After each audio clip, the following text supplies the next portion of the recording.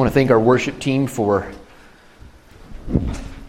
leading us and preparing our hearts to hear the Word. It's great to be able to sing songs that speak of and communicate the Word, and pray that you've noticed that. And now we are ready to dig into it today. So take your Bibles and turn to Acts chapter 16. Actually, Acts 15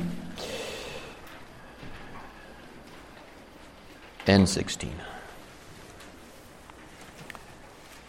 All right, everybody's adjusting and settling in. I can hear it, the rattling and the shuffling. All right, everybody ready? So you see there the title of this message. How do we respond to change? I told someone that was the title of my message this week, and their response was sort of funny. He said, "You might be hitting a little too close to home there." So, a little tongue in cheek, but we that title is so true in the sense that there is just an automatic thought process, and our mind immediately gets engaged when we ask this question: how do we respond to change? Because the answers are really infinite, depending on what we are facing, what we are experiencing in our lives. How do we respond to change? I'm not going to have you raise your hands today, but I would dare say that at least half of you don't like change. Just on average, right? The chuckles, maybe more than half, because I heard a lot of chuckles and smiles, and that's okay. I wrote this thought down as I was thinking through this whole mindset of how we respond to change. I said some are opposed to change all the time. It doesn't matter what kind of change it is. Some are opposed to it. It doesn't matter. It's just we're opposed. While all are opposed to change some of the time. So where do you find yourself? When it comes to change on any level, in your own life personally, in the world as a whole, in the world in which your circle of influence, do you like change? Do you like to see things moving in a certain direction or just going in a different direction? Or do you find yourself liking what is? Again, depending on what it is, you may be saying, well, I like change on this area, but not on other areas. I mean, it does really come down to what kind of change is it? Is it a positive change, or is it something that's negative? Is it something that's unwelcomed? Because there's both. If I were Oprah up here today, which I'm not for a number of reasons, but if I were Oprah, I remember, probably watched Oprah from time to time, and every once in a while Oprah, along with others, but she has been known to, in her audience, give away prizes to everybody in the audience. Now, if I was Oprah today and I said, hey, just so you know, everybody gets a brand new car today if you came to church. Yeah. See, when certain changes occur, you welcome them, right? Certain changes are good. Of course, all joking aside, there are many changes that are negative, that are unwelcomed and unwanted, and we would honestly do anything or give up a lot to avoid certain changes in our life. Health problems, children going astray,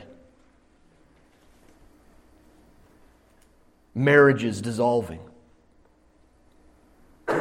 the death of a loved one.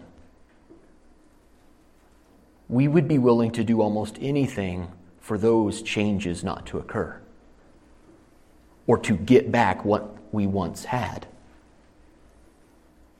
So this is a very serious and challenging subject to cover how do we respond to changes in our life. Let me just say this. Change is necessary, and it's an unavoidable fact of life. In fact, we begin to change the moment that we are conceived. And it never stops. We understand also that change isn't always good. We've talked about that, but we live in a sin-filled world, and our sinful natures bring much of the negative change upon ourselves, and we are affected negatively by other people that sin, and then we get the wake of that, the impact and effect of their sin in our life. How do we respond when these changes come at us, whether good or bad? I think a great comfort for Christians is that the Lord promises change. In fact, you could easily go as far as to say that He is in the business of change. He changes lives. That is why He created us. That is why He came to redeem us. He is in the business of change. He wants to change you. He wants to change me. And so I ask the second question now, not just how do we respond to change, but why are we so resistant to healthy change?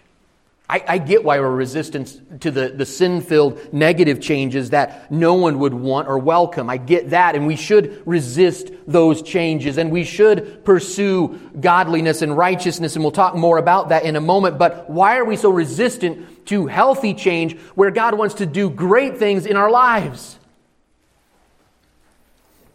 I tried to answer this in my own mind, and why for me personally why am I resistant to healthy change in my own life? There's probably a lot of things that I could say, but the first thing that I wrote down for myself is I'm resistant to healthy change because I'm comfortable with who I am and what I like. I'm comfortable with the known. I'm uncomfortable with the unknown. We like the predictability of our lives, don't we?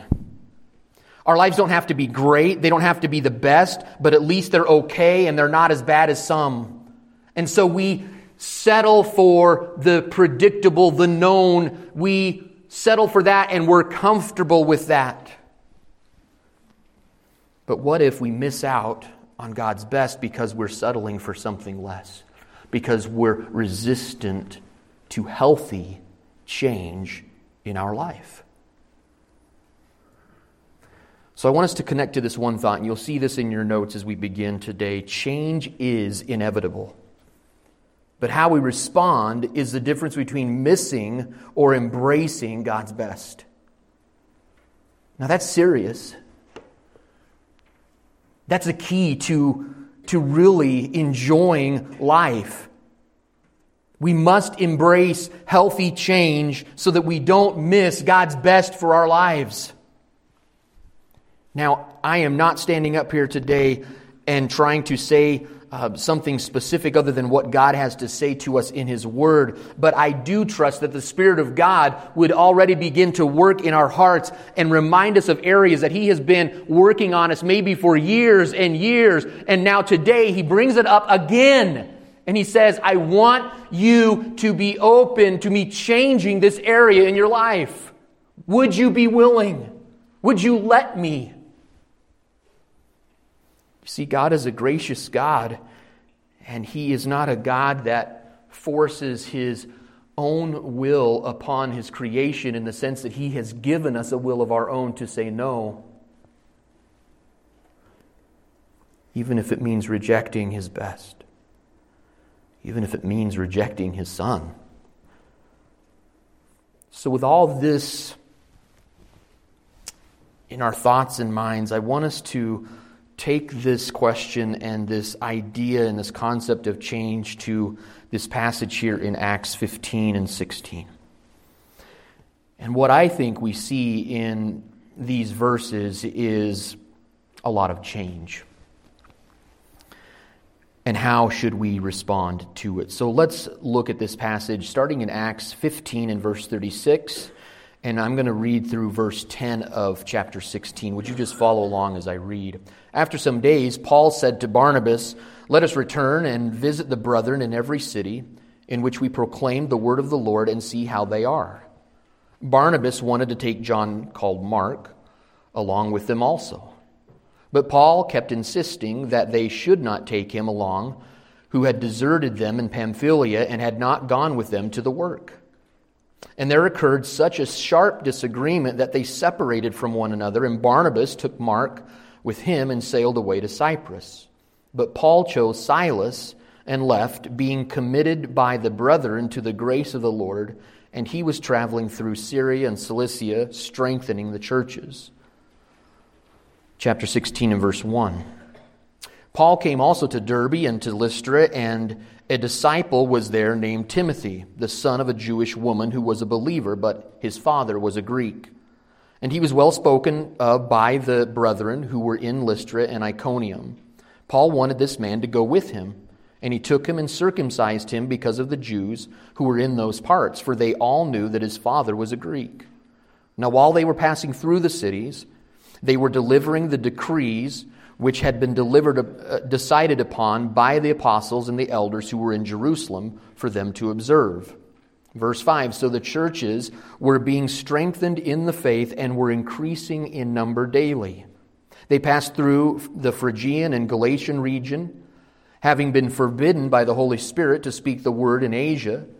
And after they came to Mysia, they were trying to go into Bithynia, and the Spirit of Jesus did not permit them. And passing through Mysia, they came down to Troas. A vision appeared to Paul in the night, a man of Macedonia who was standing and appealing to him and saying, "Come over to Macedonia and help us." And when he had seen the vision, immediately we sought to go into Macedonia, concluding that God had called us to preach the gospel to them. There's a lot of change that takes place in that account. And let's just prayerfully ask God to say what He needs to say to us today. Would you join me in prayer? Father, we thank You for Your word now. We are so grateful for how You are so good at taking any portion of Scripture and speaking to us as individuals right where we're at in the things that we're facing. And so we trust that You will accomplish and do that once again today.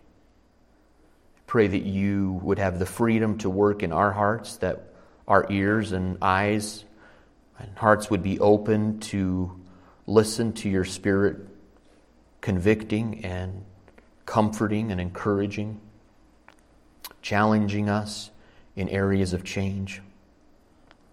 God, would You simply and most powerfully accomplish what You have designed to accomplish in each of us and in the life of this church. And Lord, we pray that all these things and everything that we look at today would bring You honor and glory, and so we commit to Your care. In Jesus' name, amen. So change is inevitable. How we respond to it is the difference between missing and embracing God's best. So how do we respond to change in such a way that we can embrace God's best? Well, I want to cover 4 areas today in our time remaining. Hopefully we can get through them. But I want to start in verse 36 and understand that if change is going to be embraced for God's best to occur, we must understand that personnel will change, but we need to keep working. Personnel, those that are with us, those that are around us, sometimes those individuals will change, but we must keep working. So we pick it up here in verse 36 through verse 41 of chapter 15. And what we see at the end of this chapter is a very, hopefully a familiar story to most of you. At the end of the first missionary journey, they had spent potentially maybe even a couple of years there in Antioch ministering to the people there. So I don't believe that it was just a very quick time frame, because remember, they went up to Jerusalem, they had the Jerusalem Council, they went back and they spent many days there edifying and encouraging and teaching the believers once again. And then after some days, it says, Paul said to Barnabas, hey, let's go back. Whatever the time frame, that's not important. What is important is this event that takes place where Paul and Barnabas split up. Now, all of you, as you think about just what that looks like, you understand that when you read a passage like this, a lot of times our minds go to events in our own life where there was some type of a disagreement and friendships were disintegrated, or you separated and you went in a different direction. And we don't like that. And that's not something that we would welcome. And yet it is part of life. Let me just say this right off the bat. I don't believe that Paul or Barnabas were in the wrong. Some people would disagree on that, and that's fine. But I think this was one of the cases where ultimately God's sovereign plan was unfolding, and there was much to be done through this splitting up and through this change. I believe that we look at this change in a positive way. Personnel, our co-workers will change, but we must keep working. We must keep persevering. So we see in verse 37 very clearly, Paul wanted to go and go back and visit the churches that they had ministered to in the first missionary journey. And notice verse 37, Barnabas responded, he wanted to take John Mark. Well, remember, John Mark was with them on the first missionary journey, and early on in that journey, he deserted them and he went back home. He didn't continue on, and that left a bad taste in Paul's mouth, and rightly so. In Acts 13 and verse 13, Mark left them. I want you to note something about verse 37. Barnabas, that word wanted there in the Greek, it means to set his will. He was set in his way. There was no argument. There was no compromise. There was no debate. Now, this is sort of interesting. I could see Paul acting this way, and he did overall in this passage, but it's interesting that Luke wrote down that Barnabas was set. His mind, his will was set. I want John Mark. We need to welcome him back, Paul. We need to include him again. We need to forgive him and say, let's give him another chance. That's what Barnabas, I think's intent was. Well, Mark did receive that second chance, just not the way that Barnabas had initially wanted. Notice verse 39, there occurred such a sharp disagreement that they separated from one another. And I don't think that this part, verse 39, was necessarily, again, without being there and understanding all the circumstance, I can't say whether they were sinning or not. But when you see someone with such a sharp disagreement and there is conflict, no one wants that. No one likes that where it's just so difficult. Sharp. Not just a disagreement, not just a different opinion. Sharp disagreement. They decided to separate. And in so doing, we see that Barnabas took John Mark with him, and they sailed away to Cyprus. Now, we don't know. Acts and Luke does not give an account of what Barnabas and Mark did, but if it was Barnabas' desire to include Mark in the ministry again, my assumption is that Barnabas and Mark went there and they ministered and they served the Lord and they shared the gospel with those people. But now here's a great change. There's a great shift in the focus. And Paul By the grace of God, he wasn't stopped by this. This did not interfere with what God had planned for him to do. Now, maybe the enemy wanted, hey, if I can get them to argue and to disagree and to separate, then I'll stop this whole event from moving forward. And yet, not at all was the case. Paul chose Silas. Remember, Silas was with Judas, some of the men that, as we talked about last week, came from Jerusalem to minister, to communicate the decision that was made. And Silas proved himself, continued to prove himself, and Paul chose Silas. Hey, why don't you come with me on this second missionary journey? And so we see two missionary teams coming from one. Again, we don't know much about Barnabas and John Mark, but we know very much about Paul and Silas. And so this is the accounting, the shifting, the change that is occurring now. What can we learn from that? God has a way of taking what we would consider difficult times, unwelcomed events in our lives, and using them for His glory. And this, what we will see unfolding as we continue to read on, is exactly the case. God used a negative, what we would perceive as a negative event, for His glory and honor. Does God want to use the negative events in your life to bring about glory and honor for Him, to draw people to Himself, to draw you closer to Himself? Of course He does. Has God done that in your life? He has. Some of us, we need to go back and think, well, if I really start to think about maybe some events in my life and to see, yeah, I didn't like that and I would change that if I could, but God used it in a way to draw me closer to Himself, and He used it for His glory. I think we all have stories about circumstances like that. Relationships will change, co-workers will change, personnel will change, but we must keep working. We must continue on because God still wants to do a great work. Just a little side note, John Mark not only was given a second chance by Barnabas here, but later on towards the end of Paul's life, in 2 Timothy chapter 4 and verse 11, Paul says to Timothy, hey, when you come and meet me, why don't you bring John Mark with you? He's useful to me. You see, John Mark got a second chance to minister to Paul and with Paul. I think one of the things that we often forget is that John Mark, being a young man that had failed at different times in his life, he was, by God's grace, the human author of the second gospel of the New Testament. Here he is, someone that initially deserted, initially ran, for whatever the reasons were, in the human mind failed, and yet God said, no, I'm not done with you. I got a lot for you to do. No matter what you have gone through in your life, no matter how many times you have failed, God wants to use you.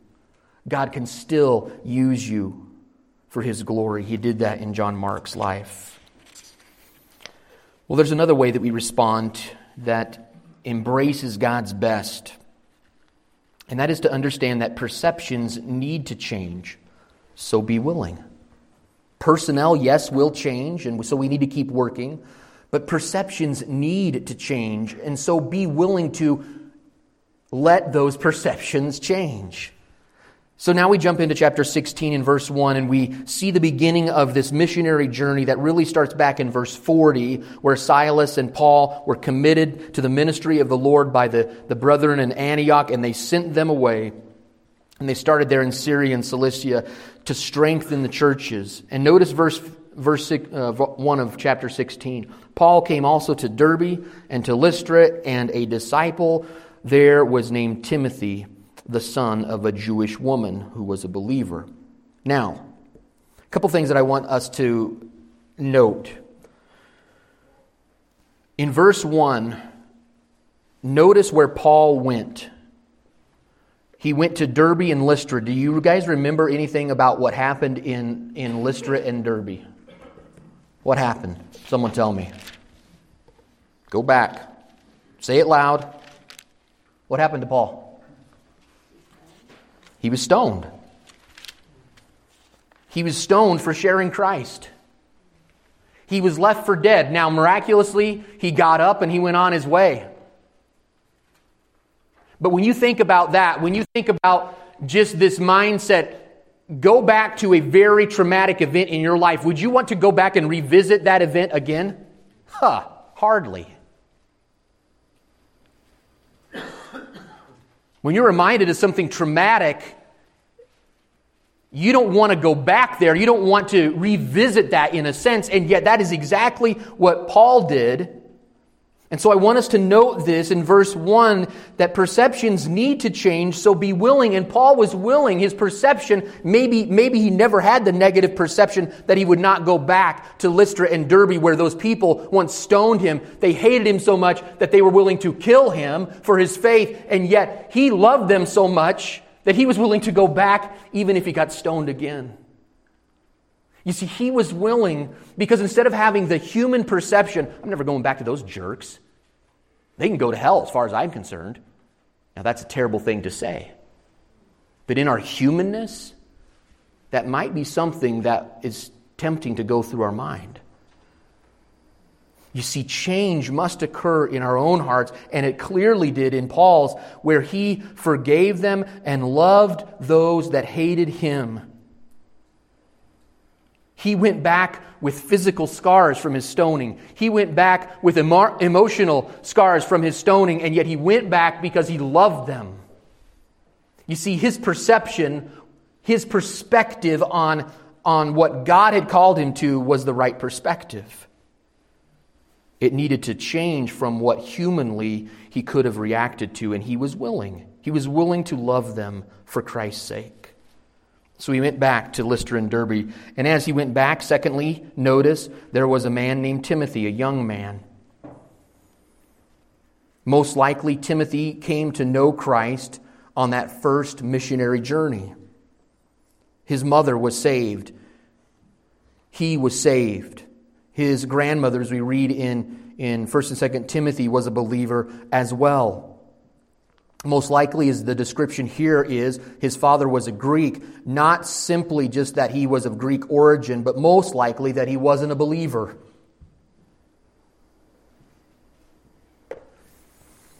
Perceptions need to change, so be willing to change them, not only in forgiving, like Paul, but accepting of Timothy's. We need to be accepting of Timothy's. Timothy was young. Timothy was what some would call a Samaritan.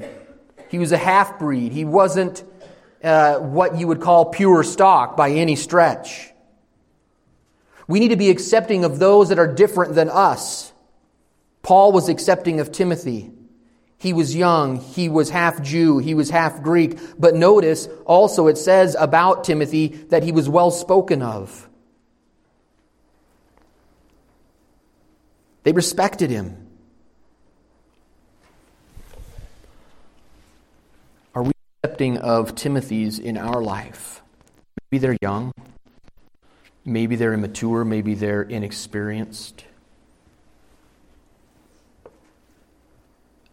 But if we want to be used of God, then we must embrace change, and we must change our perceptions about what we think about people, what we assume about people like Timothy. And Timothy could be anybody in our lives. It doesn't have to be just a young person. It could just be anybody that we have a preconceived idea of what they are, and so we pigeonhole them without really trusting God to say, God can still use that person, and I'm going to give them grace for God to use that person. Perceptions need to change, so we must be willing. Notice verse 3 as well. Paul wanted this man, Timothy, to go with him. And so he took Timothy and circumcised him because of the Jews who were in those parts. For they all knew that his father was a Greek. So this was a confusing verse as I was reading through this. And maybe it is confusing to you because you would think that because of the Jerusalem Council and the things that they decided there, and the Judaizers, how they wanted to put all these rules and laws that led a person to being saved or was part of salvation, that Paul in no way would ask Timothy, this person that was saved by faith in Christ to now be circumcised.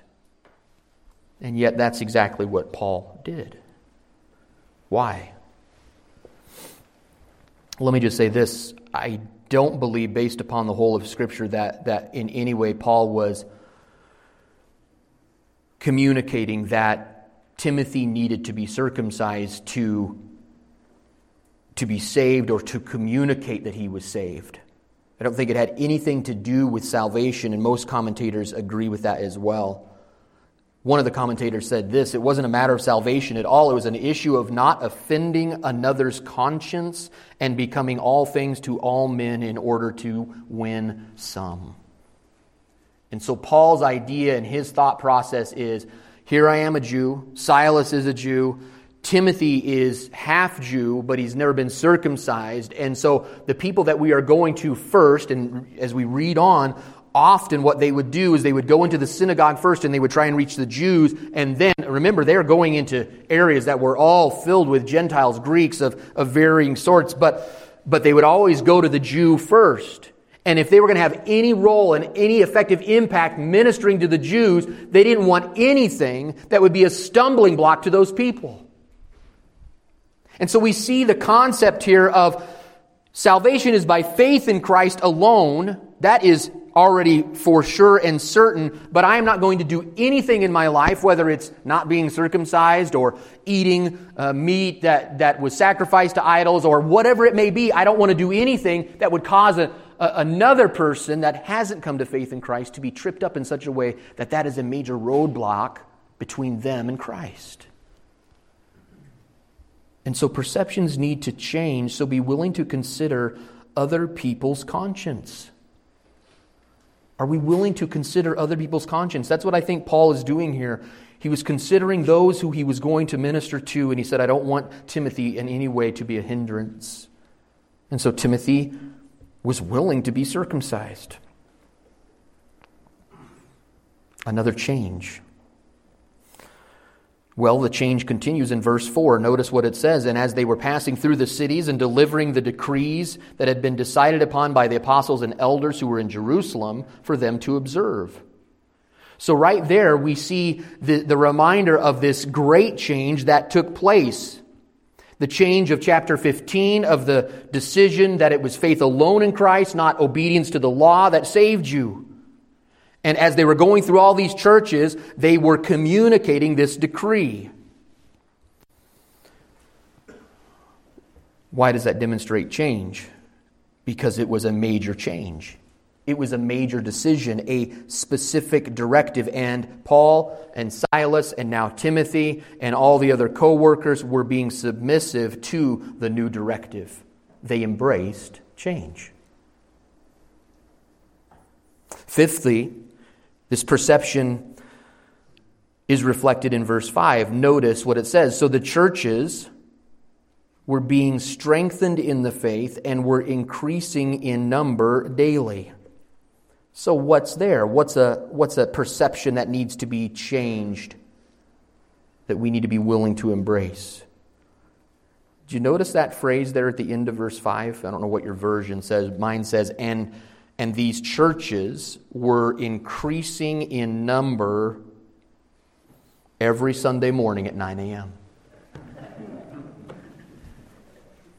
It doesn't say that. The churches were increasing in number. That means that they weren't adding to the membership rolls of, hey, did you go through the membership class? And did you sign up? And did you pay your dues? Not that kind of stuff. We don't have dues here, by the way. It has nothing to do with that kind of membership. Luke is communicating that these churches were being added to daily, just like in the previous accounts of people coming to faith in Christ. And Luke says that they were increasing daily. Daily. So what kind of a perception needs to change in our minds and in the body of Christ? Can I just say it? We need to stop thinking that the gospel should only be presented and communicated, that people only get saved when they come through the doors of a church and walk down an aisle during an altar call.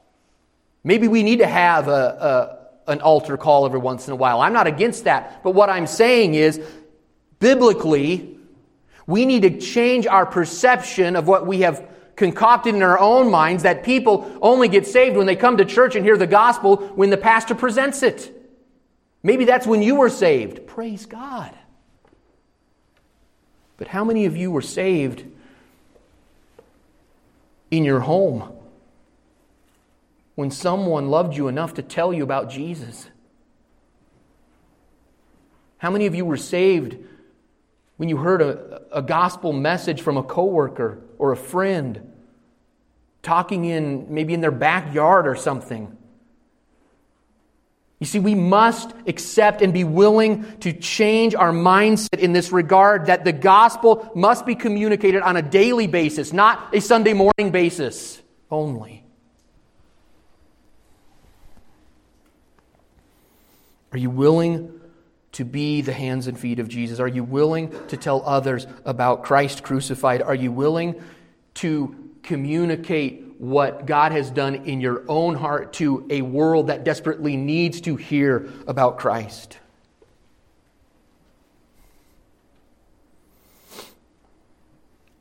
So as we think about these misconceptions and these perceptions that need to change, and so we need to be willing to change these perceptions, whatever they may be, forgiving and loving others that have hurt you, being accepting of those that are different than you, being considerate of people's conscience and giving them grace, being submissive to leadership and the directives that the Lord clearly leads the church to go in.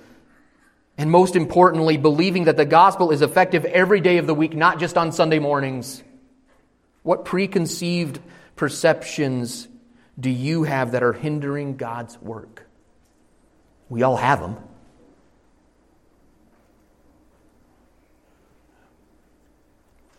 The question is, do we really know the answer to that question?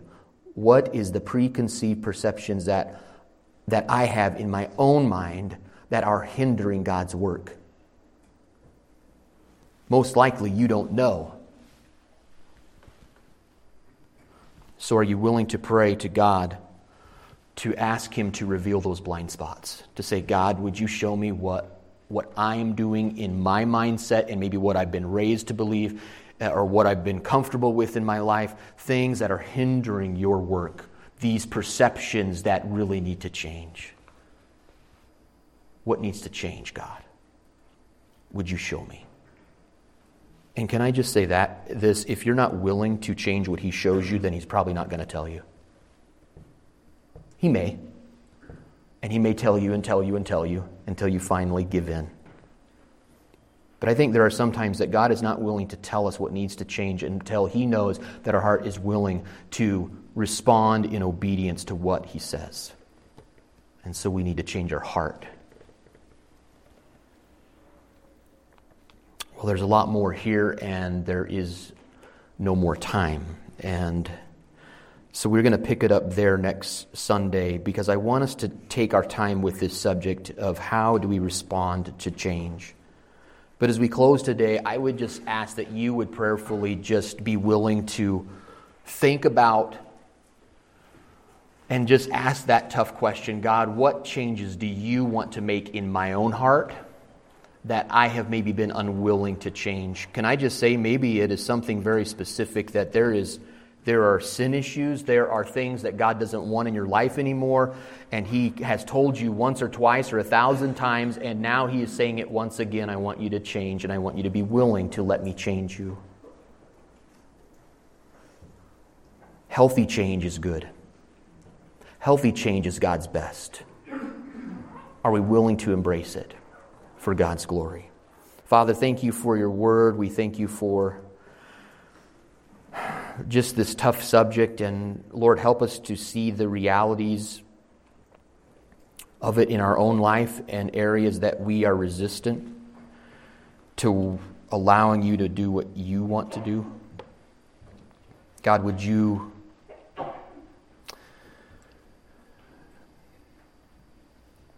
just accomplish what you've been desiring to accomplish all along?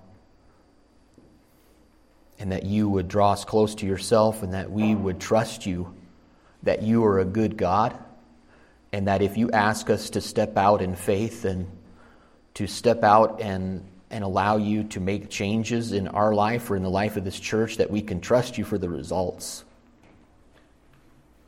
Even when the waters look high and we fear that we may drown. We trust you, God. So I pray that you would help us by your Spirit to embrace godly change, healthy change, change that is led by your Spirit. For your glory, God. In Jesus' name, amen.